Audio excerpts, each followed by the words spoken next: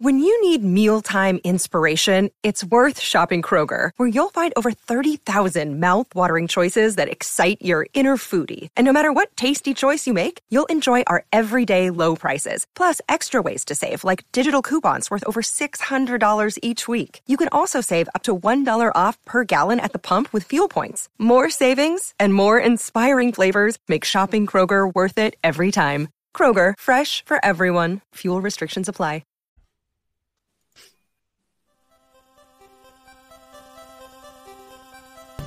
The Fantasy Six-Pack Hour. With your hosts, Joe Bob. You're awful. And AJ Applegar. It's Sin Shu Chu. It's a mouthful. All right. Welcome to the Fantasy Six-Pack Hour. My name is Joe Bond, founder of FantasySixPack.net. With me, as usual, AJ Abergarth. What's up, man?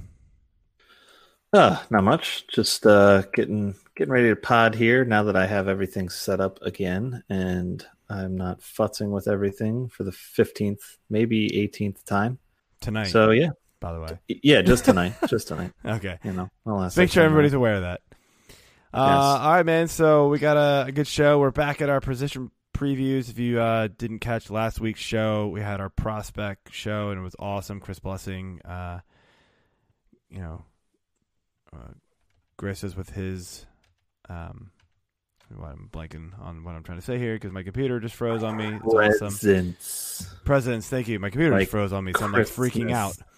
Anyway, yes, it was awesome. Make sure you go back and listen. And the catcher preview show, catcher and first base preview show was the week before that. Yeah, so tonight we're doing second base and shortstop, and we've got a guest to help us out there. But before we get to that, let's talk some beer, buddy. Beer. What you got tonight? So I am drinking the fourth of 4 different types of beer that I bought for last week's show. Since I didn't get to this one, it is the Heavy Seas Night Swell Dark India Pale Ale. It says fearless, bold, independent. Night Swells, yada, yada, yada. Nobody cares. It's a 7.5 ABV. Pretty good. It's definitely a darker IPA, not one I'm used to drinking, I feel like, but it's got a nice, pretty bold flavor to it. So I'm liking it. I'm going to give it a 4 on Untapped here. Nice, man. I'll have to give that one a try.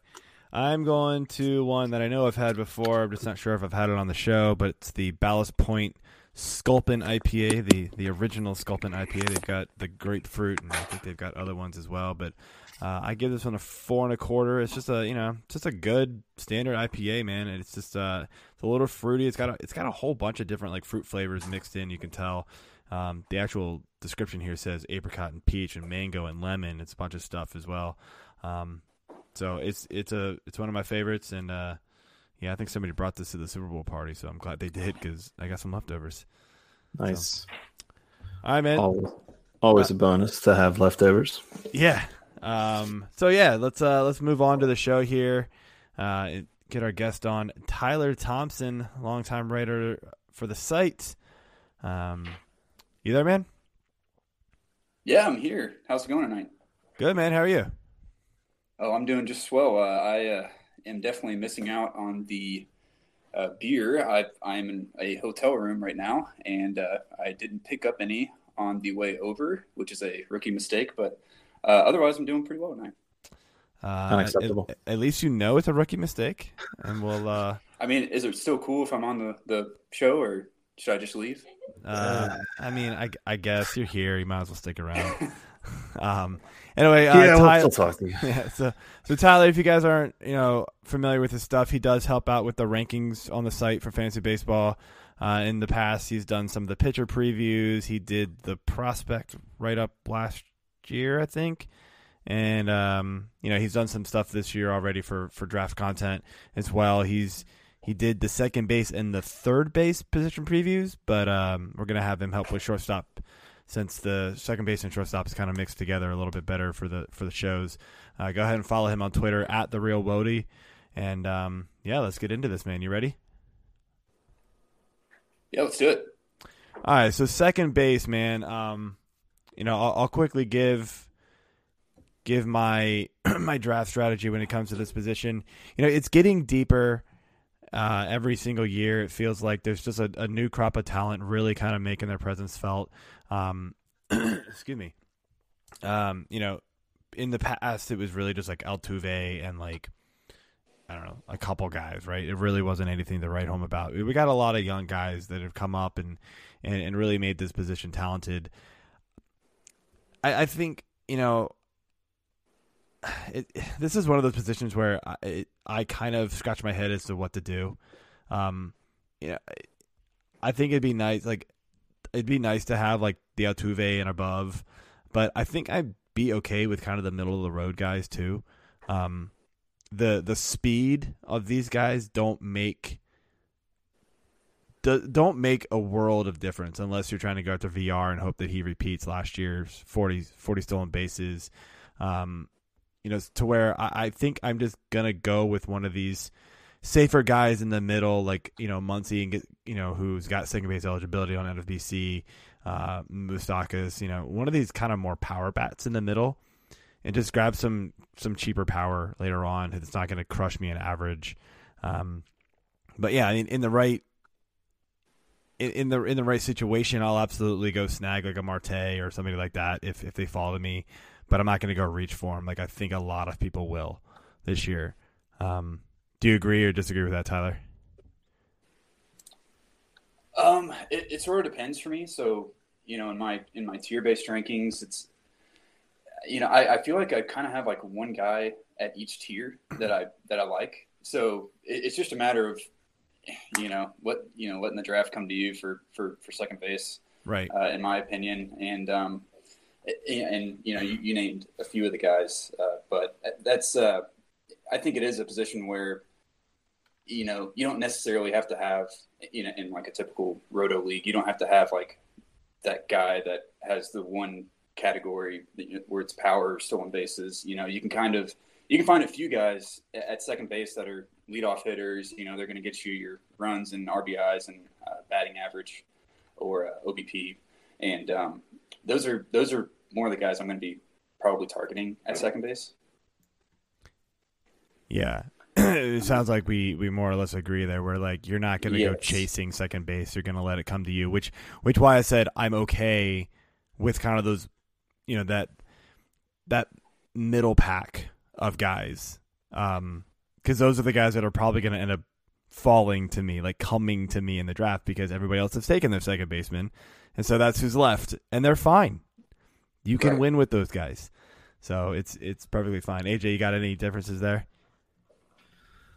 I feel like pretty much this is both of these positions really is where I'm looking to try to cash in on steals if I'm going to have anybody that gets them, along with some of the outfielders. But that is the one stat to me that I really kind of look for with this position. Second base and shortstop really, but we're starting with the 2B here. But yeah, same difference though. I kind of like just seeing how it plays out too.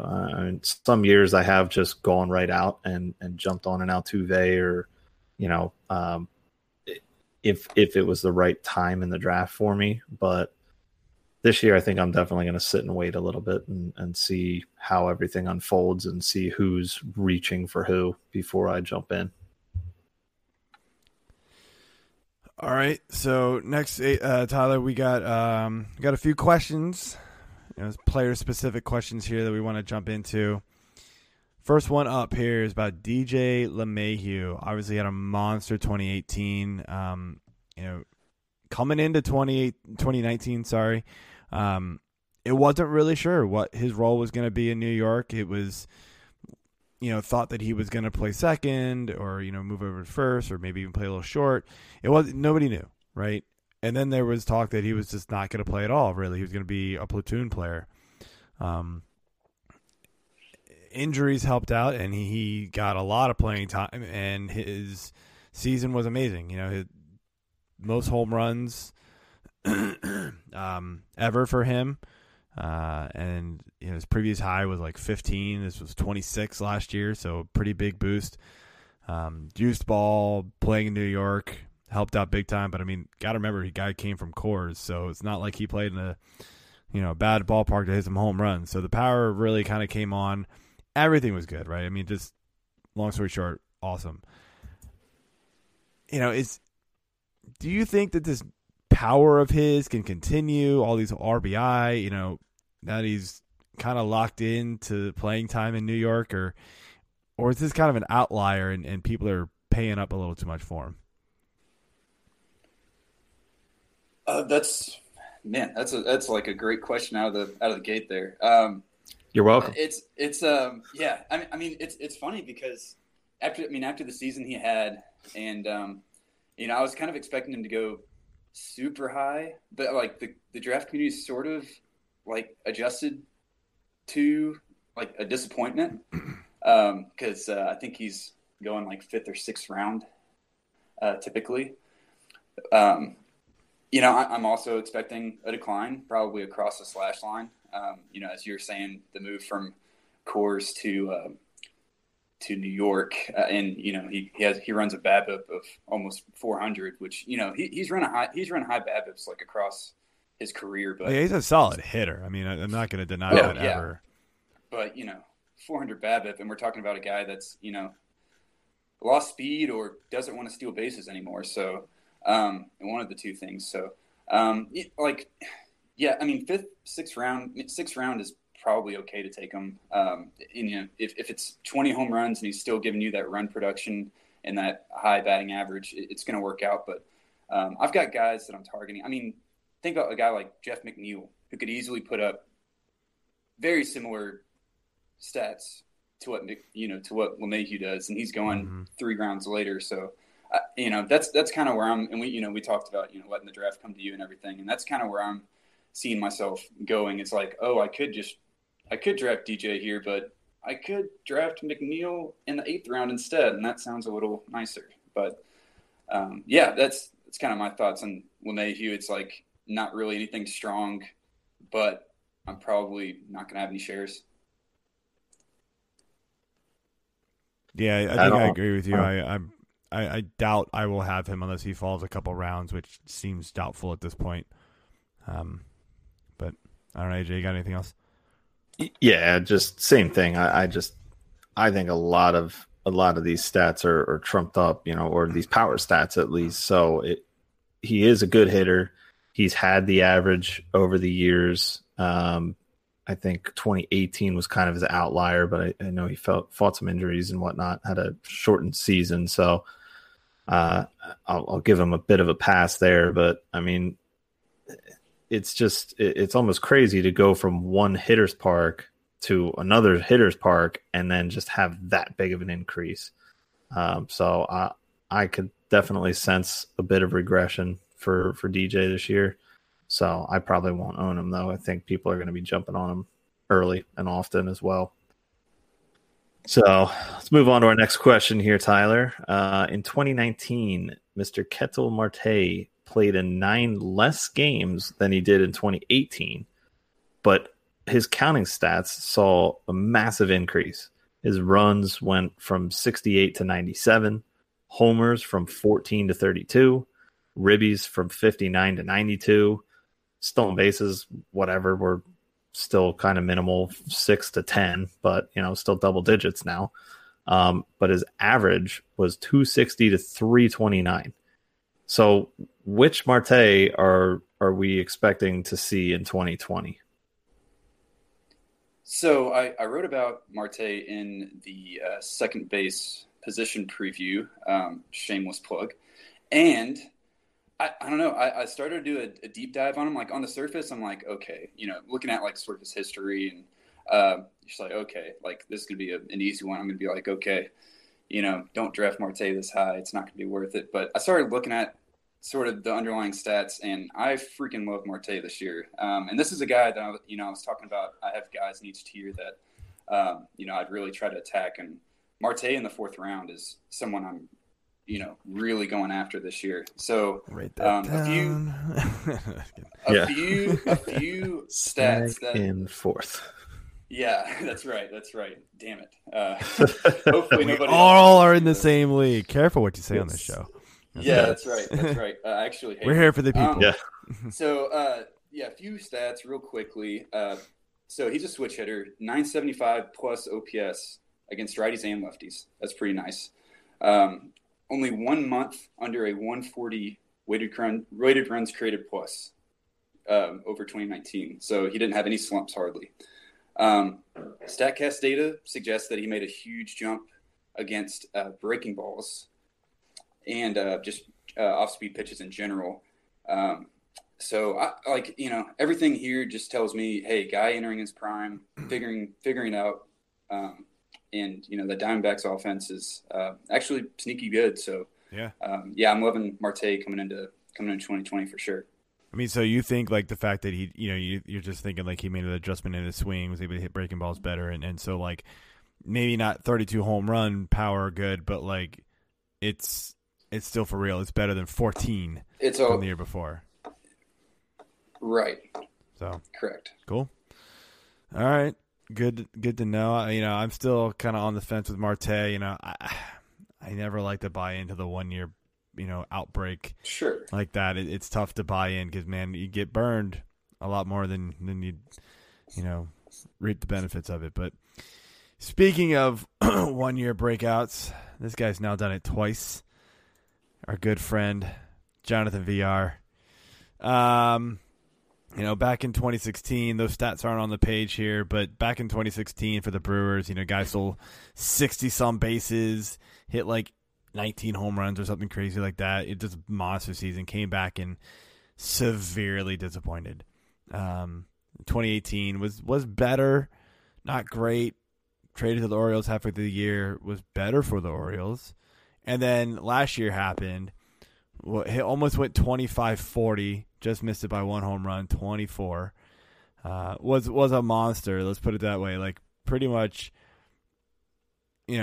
crushed it the last 2.5 months of the season. He was good in the first half of last year, but he was, like top notch good. And I think according to ESPN, he finished as like the number one second baseman in all of baseball last year, according to their player rater. I don't know if other sites had it that way or not, but I do remember seeing that on ESPN and be like, wow, okay. So anyway, I mean, he's moving to Miami, and I know a lot of people are just going to say, oh, well, he's moving to that Miami offense. Like, guys, do you remember how bad the Orioles offense was last year? The offense can't be possibly that much worse. That being said, I think it's arguably a worse ballpark. Not arguably, it is a worse ballpark, even though they're moving in the fences. I mean, what do we think about VR this year? Like, are we thinking he can steal almost 40 bases again and hit 15 to 20 home runs, or are we looking at more like what he did in 2017, where it was get this guy off the field because he's actually hurting the team? So, Tyler. Oh, okay. I was going to let AJ jump on there. You're good. Yeah. So, look at Miami making cute moves. I'm like required to say that as a Braves fan. Okay. Yeah, I mean, I don't know. It's interesting because I'd like to see where he was on the player rater for 2018. I did not look that up. I'm sorry, but because I mean, I think he can give you fairly similar numbers to that, and I mean, you're still getting 35, 40 stolen bases if you're looking at 160 game pace, 155 game pace. And 260, 270 batting average. And I don't know that that's worth where he's going right now, which is the fourth round. I know last year he was more like a 10th rounder, and that was after an injury shortened season. But still, I think we've overcorrected to the fourth round, and it kind of sucks because he would definitely be a perfect stolen base target. It's same thing with LeMahieu. I'm just not going to have any shares because he's going in the fourth round, but. I wish he was going like sixth round. Then we'd be talking a little more. But I'm probably out. Yeah, I mean, there's no doubt. If you've read, I think I've been hit up by Fantasy Pros twice to pick I need to pick a different player next time. Picking like an overvalued guy or like a bust. It's been VR both times, so I'm gonna pick somebody else next time if they ask me a similar question. But look, I paid for him last year in a fantasy 6-pack league, and it worked out. But my team was set up to where I didn't need the power from him. I got it, but I didn't need it. I needed the speed to really kind of put me over the top. And I was banking on the fact that he was so good with the Orioles in the second half of 2018.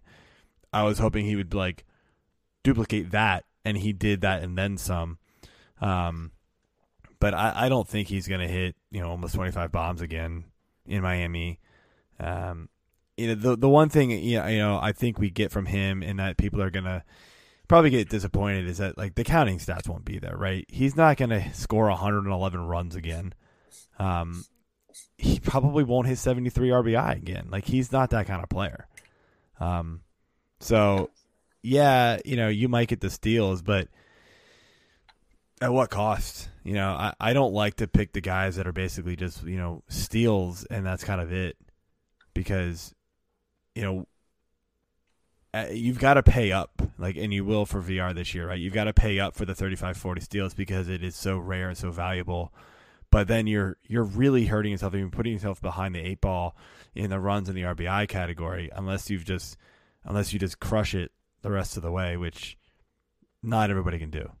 So I try not to put myself behind the 8-ball when it become when you're talking about that early, first 5-6 rounds of the draft, picking a guy like this who's almost a zero in those categories. So yeah, I mean, I agree 100%. I mean, I loved having him here in Baltimore. He was just a monster for us. It was really the only, aside from maybe Trey Mancini and a couple other random games from a couple other random guys, he was the offense. So I think that he'll still be able to have, good average and obviously steals, but yeah, I'm not going to pay up for this price for another crappy team that he's going to be on. So I'll pass on VR this year as well, unless he just falls some ridiculous amount and nobody's buying into him, then maybe. But all right, so moving on here. In just over half a season of baseball in the majors last year, Keston Hiura mashed for the Brew Crew. If given a full year's workload, are you expecting the continued solid production out of him, or is he going to fall victim to the sophomore slump? What do you think, Tyler? Well, if the projection systems are correct, then I'm probably going to miss out on like a great freaking player this year. Just another instance of sort of the market going too high on someone that I like. Harry is going in the same, sort of areas, Ketel Marte, and I can't find any reason to make that move, like to pick Harry over Marte, unless like I'm just so happy with my first 3 picks, and I don't know, it would never happen. But there's a lot of red flags that I think people are sort of overlooking just because. He could potentially be a generational player, but, we're looking at a guy that was running 30% strikeout rates in the minors. And like, certainly last year too, I think it was like 34% strikeout rate or something. Very high BABIP. StatCast had his expected average at like 260 or 270, and his actual average was like 330 or something in those 80 something games. So, I'm going to have definite FOMO, but I'm going to play it safe, basically, on Harry this year. Yeah, any thoughts, Joe? Yeah, I mean, it's another one of those guys where, he performed out of the gate and hit well, but I mean, Tyler hit everything on the head. Like, there's just so many supporting stats to say the struggle could come quick for him, and you could see really long cold streaks from this guy because of the strikeout rate, and like, it's hard to predict. It's hard to get a BABIP that high consistently. We see guys do it, but it's like the proven players that you believe in it, right? The Trouts, the guys like that. I don't know. He's in a tier of second baseman that I look at him and I go, sorry. Well, that too, but he's just in a tier of second baseman that you look at and you go, why am I taking him over the guys who might be more proven? I don't think he's going to suck, but it's just kind of like, do you trust him more than you do Marte or, those guys? So it's a tough situation, but with those guys. And again, there's a lot of question marks up top at second base for me to where that's why I think I'm willing to wait. Yeah, I think that I'd much rather sit another, 10 or so spots and go after Whit Merrifield. Like, that to me is an easy decision. Or even maybe go after a LeMahieu, which, like I said, I don't think I'm going to own him anywhere. But if it got to that point where I felt like I needed to reach and get somebody, I might just wait around and see if any of those more proven commodities are there. So fair enough. All right, man. So Tyler, we end our every position with doing our overvalued and our undervalued players at the position. So give us your overvalued second baseman right now, somebody who's being drafted higher than you think they should right now. So we already mentioned LeMahieu and VR, so I'll pass on those guys. And we really have touched on a lot of the guys in like the top 10. So I'm going to go outside the top 10 actually, sure, and pick Eduardo Escobar. Like I don't know that that's like a name that's like flashy enough to be overvalued, but he gives me sort of like a Marwin Gonzalez vibe. From like a few years ago where Marwin Gonzalez was the guy and it was like a utility guy, he has all these different, position eligibility and all that. Well, minus the trash cans, of course. We can, the banking of the trash cans and everything. But, so just the playing time is going to be interesting in Arizona. I mean, you've got Marte. They just signed Nick Ahmed to a multi-year contract. He's going to play every day at short. Christian Walker, David Peralta, they just traded for Starlin Marte. They got Cole Calhoun. So now you're looking at, okay, really there's only one spot for Escobar to play. And like, okay, third base is his spot, but are they, what do they do with guys like Jake Lamb or Dalton Varsho who could be coming up? Kevin Cron is a good player. So I just think there's a lot of talent there in Arizona, and he could end up being like just a utility guy, sort of plays 4 or 5 times a week, and then you're like, well, crap, I just locked him into my roster for half a week, and he only played twice. I don't know. It just breakouts as a 30-year-old. Yeah, I don't know. I'm not falling for that one. Yeah, I don't know. He's one of those guys that I think, honestly, for me, like if he falls to me late, if I miss on all the rest, then I'm fine with him. But yeah, he's not sexy by any means. 10th round. I don't know. There are a ton of guys after that I'm going to be just dying to get. So sure. All right, Adrian, who you got? All right. Well, I had Mr. Escobar written down as well. All right. So 1 for 1 in steals. Kudos. I'm actually going to go with Tommy Edman here for St. Louis. Now, I believe his natural position is third base here, but he's got second base eligibility, and he's coming in right at 135, 136-ish. So, maybe around 11 or so, around 12-ish. It's still fairly late, but I mean, I don't really see what the point is for this guy. I mean, they're already saying he's going to serve as like a super utility to start the season. So hopefully, he'll get more playing time. But I mean, he had a crazy OPS last year. That's probably going to fall, though. I mean, dude's only 24, but, 11 homers, 59 runs is pretty nice. And he does get some steals, but I think really his best commodity is the average right there. So I just don't see it with him yet. I'd rather have a known commodity myself. What you got, Joe? Yeah, I like that one. So mine's going to be Kevin Biggio. I don't know, but that's his first name. I should have looked that one up before we started the show too, but wasn't ready for it. Like, I mean, the guy, came up last year. He played well, right? I mean, 100 games, went 14 stolen bases. I think he can be valuable. I think people are overreacting to, him potentially, being a 25-25 player, right? Or whatever people think he's going to be. I just don't see it, man. Like, we're talking about strikeout rate. I mean, he struck out almost 30% of the time. His BABIP was over 300, but not like super high. I'm not really sure. I believe that the power either. I mean, the slugging percentage was like 4.25. I don't know, man. The batting average being really low. Will it improve? Sure. He walks a lot, so that helps. Get him on base to steal.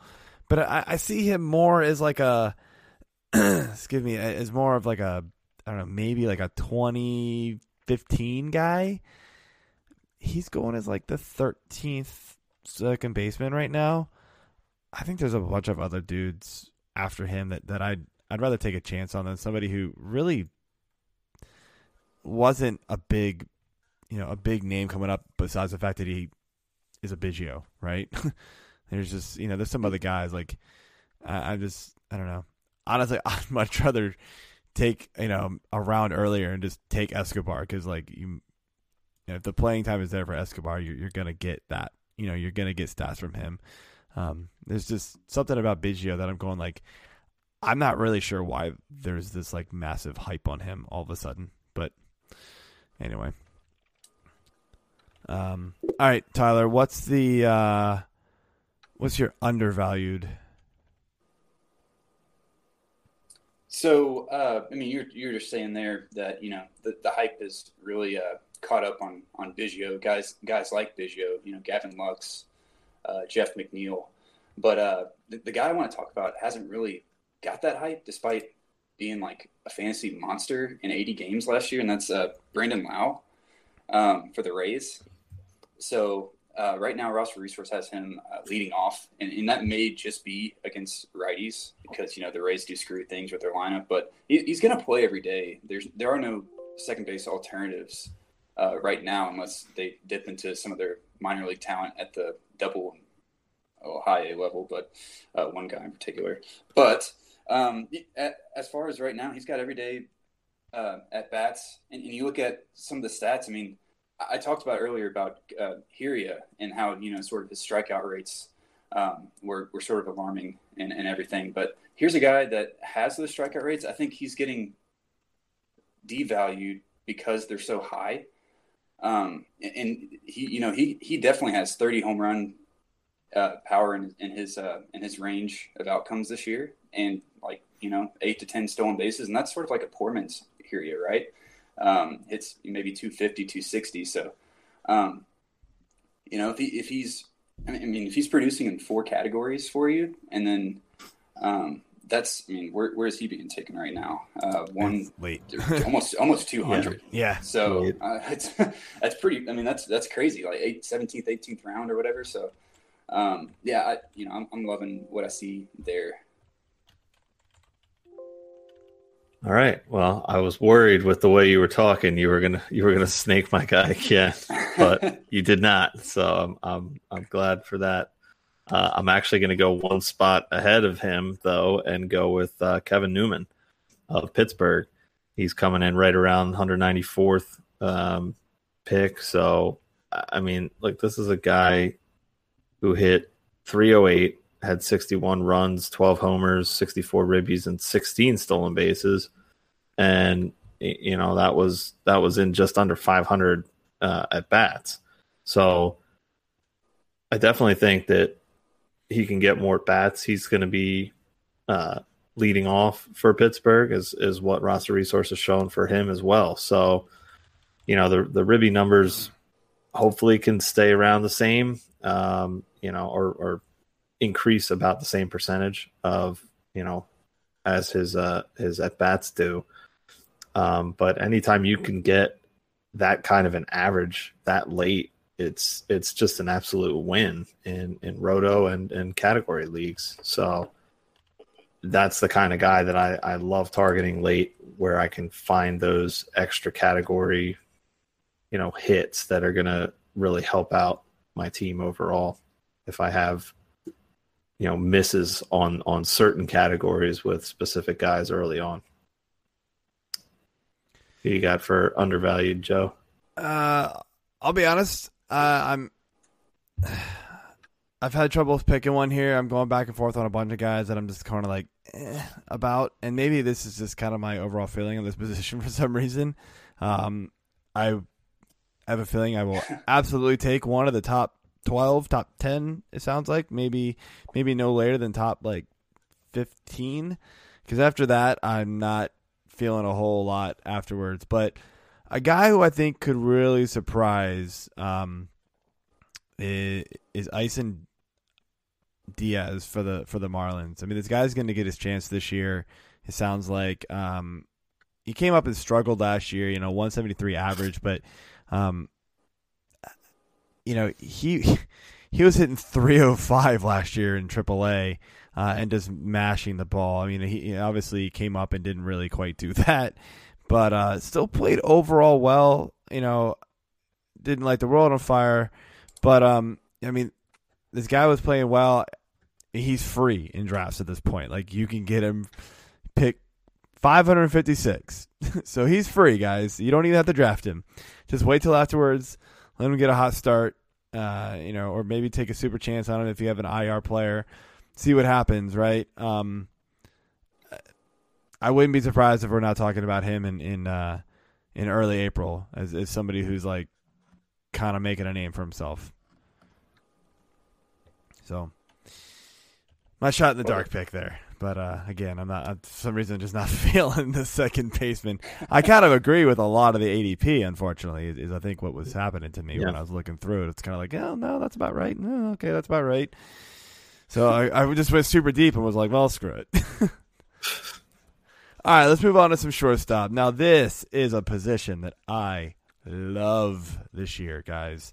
Second baseman or shortstop, they are super, super deep. This position has totally done a 180 from just, it feels like 2 years ago. Lots of young talent has come in, really boosted this position up. You look at the top, right? Lindor and Turners and Story and, Bregman, Tatis, Mondesi, Torres. All these guys are young. All of them. And so, I mean, it's so deep that even like Manny Machado is like 10, 11, right, in rankings. That's crazy. And he's a super good player. I will likely take one of these top guys. And I mean top, like I will probably have one of the top 5 guys on my team. I'm hoping, because they are superstars. They can carry your team. If you do happen to miss, I mean, you look at the next couple of tiers, right? You go maybe take a chance on a Bo Bichette, who we'll talk about. Marcus Semien was really, really good last year. Tim Anderson was really, really good last year. And these guys are like outside the top 15, some of them.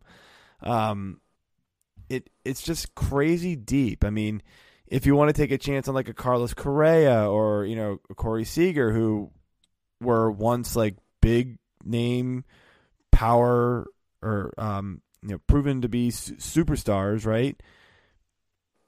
They've kind of had injury histories, so their stock has slipped a lot. Like, those guys, I wouldn't be one bit surprised if they top 5 shortstop at the end of the year, right? If they are healthy and they perform like they're supposed to, it's all there, guys. Like, this is a deep, deep, deep pool of players.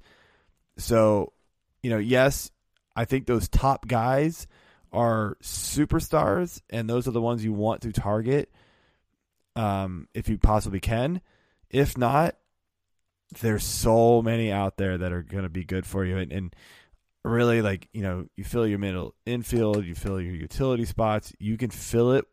Usually it's you fill your utility with like a power bat with like from the outfield or something like that. Shortstop is now one of those positions that I'm going to look at when it comes to filling my utility spot because there's so many good players. Tyler, you got anything else to add to that one? No. You hit all the key notes there. Right. I agree pretty much completely. I think it's incredibly deep, and there's guys, like you were saying, Corey Seager. I mean, Carlos Correa. These guys are going outside the top 100 picks, and they used to be like 4th and 5th rounders. Carlos Correa was like a first rounder after his rookie year. Yeah, I think you're right. I mean, how nuts is that? Seager was like a 2nd, 3rd round player. It's just like these guys, and Machado, right? 2 years ago was a 1st round player. Yeah. Last year, probably a 2nd round player. He's Yep. now crazy. like the 10th shortstop off the board. It's nuts. So there's so much talent here. It's incredible to look at. Yeah, this position is huge this year. I mean, I definitely want one of these top guys as well, just to lock it in. And then, depending on my leagues, I do play in some leagues that still don't use middle infield as a position. But I agree with you 100%, Joe. I'll take a second guy as my utility player and maybe a third guy as my second utility player in one of the leagues. It's like, why not? You have the space for these guys, and they're all going to perform. So I love this position this year too. Yeah, absolutely, man. So one of the guys that we mentioned, Tyler, Fernando Tatis Jr., monster, first year in the majors, 22 home runs, 53 RBI, 61 runs, stole 16 bases, batted .317. And that was just in 84 games, 372 plate appearances. Had a little bit of injury trouble, but I mean, Steamer loves this guy. NFBC loves this guy. I mean, what are we feeling for Tatis this year? And is he somebody you're buying into his ADP?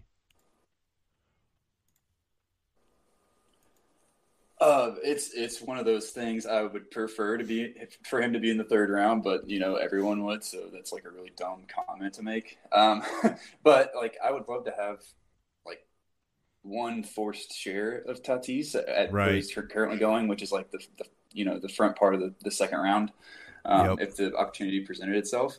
My rankings and my sort of ranking system would say, God, no, don't do it. But, like the guy has number 1 overall player in his, within his reach. Definitely got like an Acuna type of game to him. And, we saw what the guy did last year. So, it's going to be one of those things where like, I'm just going to reach on him in the 2nd round just to do it in one of my drafts and then be done with it. Yeah. I'm not sure if I will, but it'll be tempting, man. I mean, I was talking about you in our dynasty. Well, let's just call it a keeper league. It's not really a dynasty league, but in that large keeper league that we're both in, somebody wanted bets off of me, and they offered me Tatis and like somebody else, and I was tempted to do it. I mean, I was like, at that point, I didn't know where Betts was going, so. Luckily, he landed in L.A., and I think everything's going to be okay for Betts. But it's one of those things where it's like, I think Betts is going to be good for a few more years, but I could get Tatis for super cheap in that league, and he's, 20 – is he 22? He's super young. Like it's 21. I get him forever in that league, right? So it was a tough one, man, but I just ultimately, my team's good now, and I just kept Betts because I think he's going to be the overall better player. But, yeah, I mean, the price is a little high for me on Tatis. But if I was in like 5 or 6 leagues, I'd probably just take a stab at him in one league. Just why the hell not? I kind of agree with you there. What do you got, AJ? Yeah, not much more to add. I definitely like his upside, and I might definitely go after him in a couple of leagues just for the hell of it. Why not? Like I said, if I can lock this position up early with one of these top studs, I definitely want to do it, and then just take another one later just to have it. So, but speaking of youngsters, let's move on to Bo Bichette. He also saw pretty quick success last season. In 46 games, he had 11 homers, 32 runs, 21 ribbies, and 4 steals, all while hitting .311. He's going quite a bit later than Tatis, though. But there's some players out there, or experts out there, that like Bichette more long term than Tatis. Are you one of them, Tyler? No, but I will say more words. So it's funny. I would prefer Bichette at his ADP than Tatis. So, if you want to play that game, then sure. But it's really funny looking at Bichette's stolen base projections across all the different projection systems. So, the BAT and ATC have him at 17 steals in 145 games, and then depth charts, which is Steamer and Zips put together, I think, has it at 28 steals. It's what? That's a 10 stolen base difference. That could be the difference between him being a top 5 shortstop and barely cracking the top 10. But I tend to believe that he could. I mean, I think some of those other ones are underrating his stolen base potential, and it's not like Toronto's going to tell him not to. What are they really playing for this year? So, while I like the top half of their offense, it's they're behind some powerhouses in the AL East, but I think Bichette could be one of those sneaky 30 stolen base guys that you could get for a couple rounds later than VR. That nobody's talking about, or maybe they are, and I'm just not seeing it anywhere. But I think he could easily steal 30 and hit 20, and we know where that's going to end up, getting you drafted the next year. So, yeah, definitely. I definitely like his ADP better as well. I mean, I think that's a kind of a dumb statement because I think all of us will agree with that. But, yeah, I mean, the stats, I like where the projections are headed for it. Kind of surprising to see, only doubling of the home run total in basically 3 times as many at bats. But I mean, I could see it, I guess. I just feel like 22 might be a little low. I think he could be closer, higher 20s. But other than that, I think the average probably will level off. And, he's young, he's talented, and it's a talented team. There's a lot of young talent right there around him with Biggio and Guerrero. So, I mean, it's they might as well just be called the Toronto Blue Juniors and just go from there. All right, let's move on. You guys have pretty much said everything about him, so we're going to move on to the next guy here. Not a rookie, not a second-year guy. We're going to go with Javi Baez, Mr. Almost MVP in 2018. Everybody expected a little bit of regression in 2019, and we got just that. Although, if you look a little deeper, he had the injury. He was on pace for, about the same number of home runs, if not more. RBI and runs, I think, were going to be a little less. The steals was the big thing that went down along with the average. He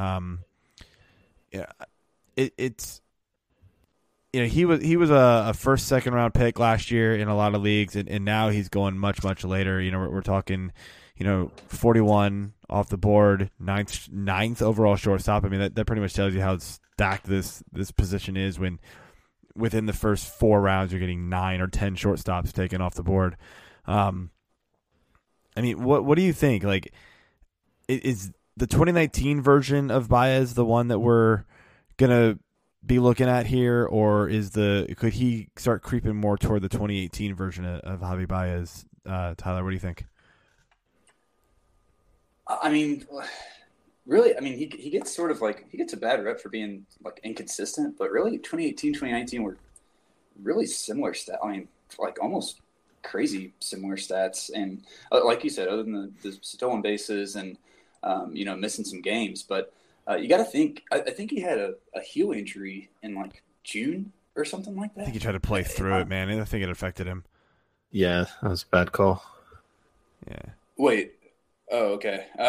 Okay. But, I mean, you don't think that affected his stolen base output? Oh, no. Absolutely. No, but yeah, that too. I mean, he's also like, he also gets pegged as like a super aggressive hitter. And so like the strikeout rate's super high. But like, dude, when he hits the ball, he hits the ball. Like, that's right. There are guys like him that can get around a almost 30% K rate because when he makes contact, it matters. And so that, but, it's just a matter of when is that going to catch up to him? So, and I think people are, they expected it to last year, and it kind of started to. There were times where you were like, man, Baez is just playing terrible baseball right now. So I don't know. There's a big like cloud over his head when it comes to the industry, and like people, they just don't buy into him for some reason. But I think he's one of those guys, like, if he really is the ninth one off the board, thank you. Fourth round. Yeah, that's a perfect spot. Yeah, so, because he gives you a lot. Despite having a 30% K rate, I mean, he's batting almost 300. That's pretty incredible. So. Yeah, I think the only other reason that maybe he fell a little bit more this year is because he did lose some position eligibility, but yeah, that doesn't help him. I mean, it hurts a little because this was already a deep position, so maybe you weren't necessarily looking at him for your shortstop, but now you can, and it's like, okay, well, if you guys don't want him, then I'll gladly scoop him up here in the fourth round. Yeah, fair enough. All right, let's close it out here, Tyler. Give us your overvalued shortstop for the 2020 season. So, speaking of guys who hit the ball really hard and don't take walks, I'm going to go with Tim Anderson here. Mm-hmm. Won the AL batting title last year with a .335 batting average, but I was watching an interview with him on MLB Network, and he just flat out said, they asked him like, hey, your walk rate's so low. Have you done anything off season? He's like, hell no. Like, this is the player I am. And like, yeah, part of me loves it. Part of me loves that. Like, if I was a White Sox fan, but as a fantasy guy, I'm like, oh God. It's like, okay. But, 400 BABIP. It's gonna be super interesting. He's just within the top 100, and I'm probably gonna be taking one of these shortstops above him, and then like sort of passing on that range of shortstop, and maybe dropping back in for a middle infield or utility guy afterward. But yeah, that's sort of the tier that I'm just gonna and it starts with Tim Anderson that I'm just gonna pass. Yeah, that's a good call. We all know I love Tim Anderson. It's a big joke last year. I hated on him so much, and then so you're not going to call that again. Then he's like, you're going to let me fall on it. I listen to those podcasts, pal, and I don't appreciate it. Hey, if I made Tim Anderson a better player, then I don't know, man. I should win some damn award for that. Anyway. I think I heard your name in the MLB Network interview. Yeah, right? That Joe Bud, man, he was just trashing me. I had to prove him wrong. That'd be awesome. I did the bat flip just because of him. It wasn't actually the Royals pitcher. That'd be good. All right, totally off topic, but since you mentioned MLB Network, Tyler, are either you guys fans of Impractical Jokers? I mean, I've seen it from time to time, but yeah. Okay. Well, there is an episode where the one guy's punishment. So basically, it's these four friends from growing up and whatever, and they just bust each other's balls and make each other do stupid shit on the show. So at the end of it, whoever loses gets this punishment, and they have to do everything that the other guys tell them to do. So he had to do 100 push-ups on the stage with for MLB Network, and I think it was like Mark DeRosa and Carlos Pena maybe were just doing this interview, and they had no idea what was going on with this. They're just like, who's this guy? Like, he's in a shot, man. Get him out of the shot. And he's just in the back, like, doing all these push-ups. He had to hit 100 of them, and he did end up hitting it. So it was just impressive, actually. Yeah. Anyway, yeah. Well, it was damn impressive. So you'll have to go look that one up. But shout out to Practical Jokers. Anyway, so my overvalued player here is Trey Turner. I mean, he's what, like the second shortstop off the board typically. Yeah. But I mean, I just the short sort of start of it is that I like a lot of these guys right behind him. You know, I like Story this year. I like Bregman. You know, I like Tatis. I feel like I'd rather go after one of those guys than go after Turner. Obviously, he's had a checkered injury history. We all know that. The average is there. You know, he definitely helps you there. You know, he sagged for a couple of years, but last year he was back up close to 300, so that's nice. Huge stolen base guy. I mean, but I can't pay for the stolen bases and possible injury with a first round pick. I can't do it. You know, he's never hit more than 19 homers, which is still a good number, but you have these other guys that are right behind him that are mashing the ball and getting you the homers, and their RBIs too. So I just can't do it with Turner. Yeah, I feel with him. He will not be a target of mine in the first round. I will probably pick the guy after him in my. He's up there in the ranks because everything says you have to rank him that high, but he's got one of those little red asterisks next to his name for me in the rankings, and I just don't take him. The injury history doesn't help him, but you know, you mentioned like 19 home runs, right? I mean, he hit 19 last year in 122 games, so you got to figure if he had a full year, he'd kill it. But yeah, true. But, you know, at the same time, the year before, he hit 19 in 162 games. So, like, okay, now what? Yeah, I mean... And everybody was hitting homers last year. So, are we still going to see that much juice this year? We don't know yet. In my opinion, he's like a VR and a half, but you pay for it. Because everybody for some reason expects Turner to like turn into this like 30 home, 25 home run, 50 stolen base guy, and I'm not sure it's ever coming. He's 26, going into his prime. I could be totally wrong. I think the talent's there. I just think he's too injured for me to risk that in the first round. Yeah. So I kind of feel on that. So mine is Marcus Semien. And it's one of the guys that we had like kind of knocked around bringing up in the show. I did write about him in the shortstop preview. Shameless plug. There you go, Tyler. You're not the only one. Yeah. But look, I mean, let's be real about this guy. He hit 33 last year, 33 home runs. You know, the year before, 15. Okay. Yeah, you know, he hit 27 in 2016, but like, other than that, I mean, he's been kind of sitting in the teens for his power. You know, the steals are good. The steals are going to be okay. Looking like a double-digit guy pretty much year in and year out, but you know, he's not like a 20 guy. You know, he's going to help you in steals because any steals are good at this point because not a lot of people get them, but he's not a game changer with stolen bases. You know, yeah, the offense is good, so the counting stats should probably still be pretty high, but I'm not sure we're ever going to see 123 and 92 again. Now, nobody's paying for that this year.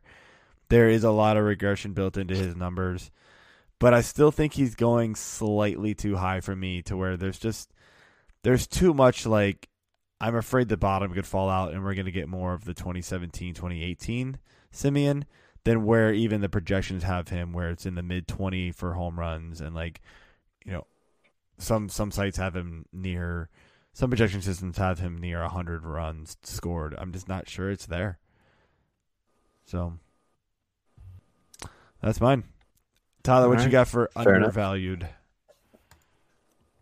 There are a lot of routes that I wanted to go here.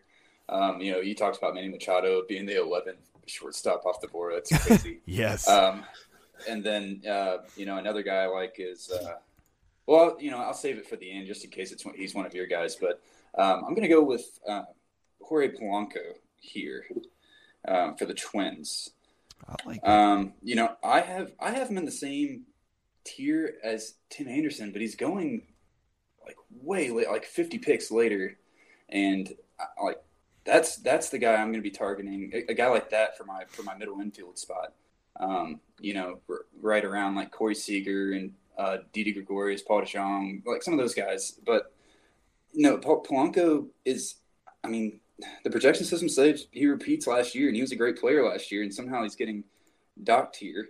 And projection systems are typically negative Nancy's, so yeah, it's pretty crazy to see. And as far as like StatCast data goes, freaking crazy. Launch angle jump, exit velocity jump, barrel percentage jump. There's. I was talking about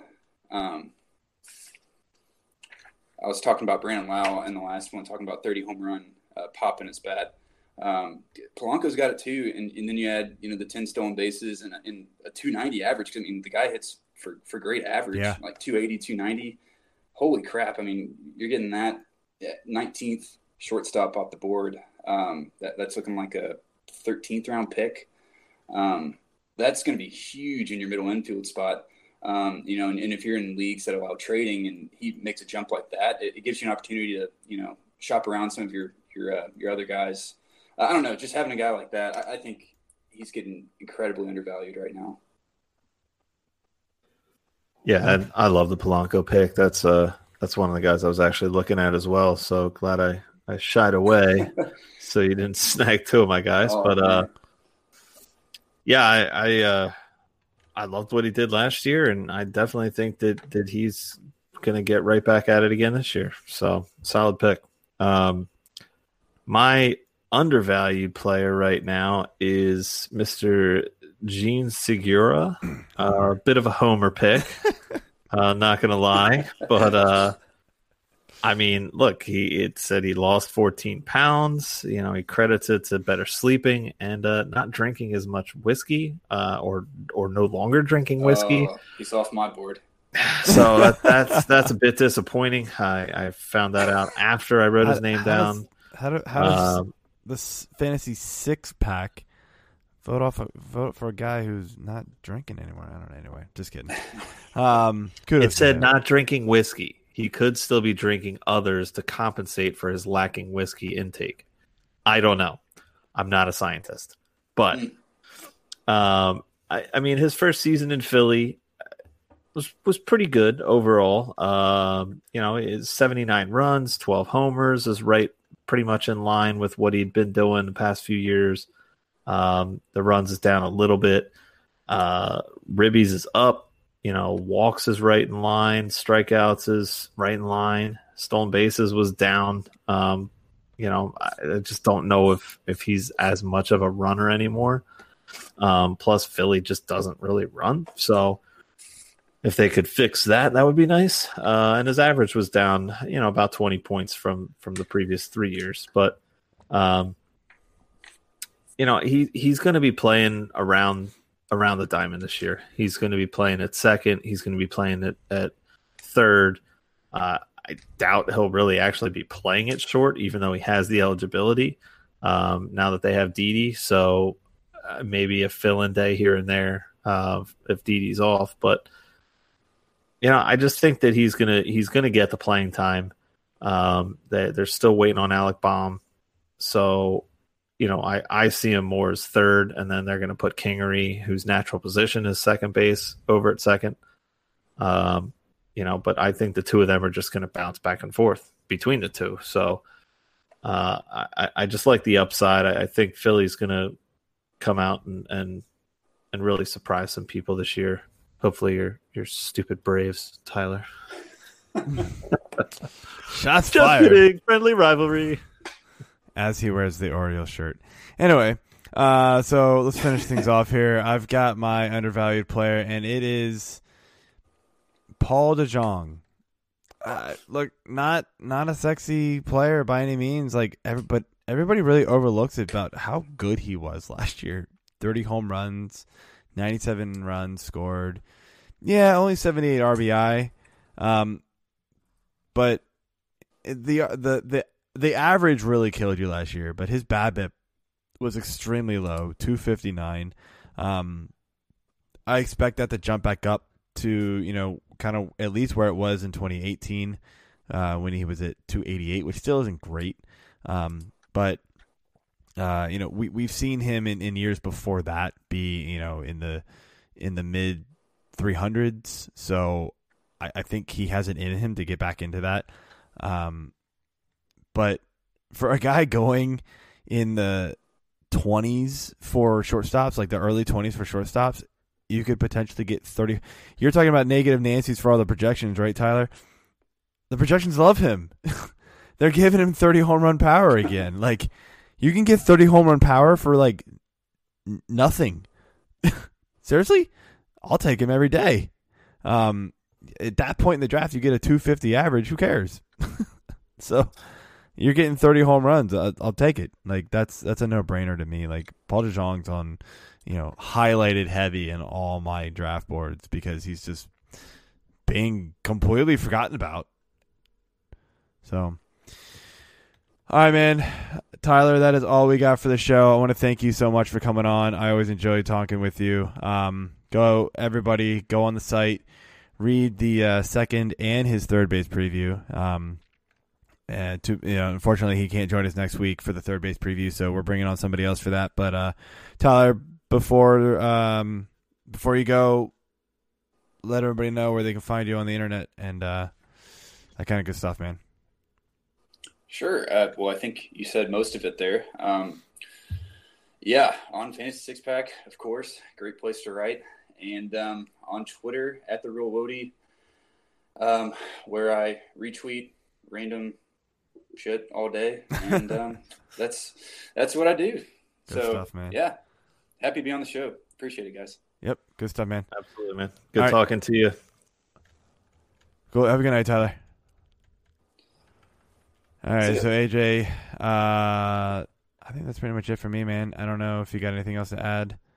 I guess the one thing, actually, I did forget to mention this early in the show, but the Yankees pitchers are just falling off the wagon, man. There's we got news last week that Paxton was going to be out for 6 to 8 weeks, something like that, with a back surgery, which is bad news. And then today we hear Severino is dealing with the forearm injury that held him out, or that was bothering him since Game 3 of the ALCS. So who knows what's going to happen in New York, man, because they already had Domingo Germán, suspended or whatever for half the year. So not looking good for the Yankees. Cole pitches 470 innings on 3 days rest every week. Yeah, it's August and they're still complaining about 2017. Nice. So that's my prediction. So we were robbed, damn it. Nice. All right, well, that's all we got for the show. Join us next week as we cover our third base preview. That's the only position we will do. Another deep one. Lots of questions, lots of players to cover. So tune in, and we will see you then.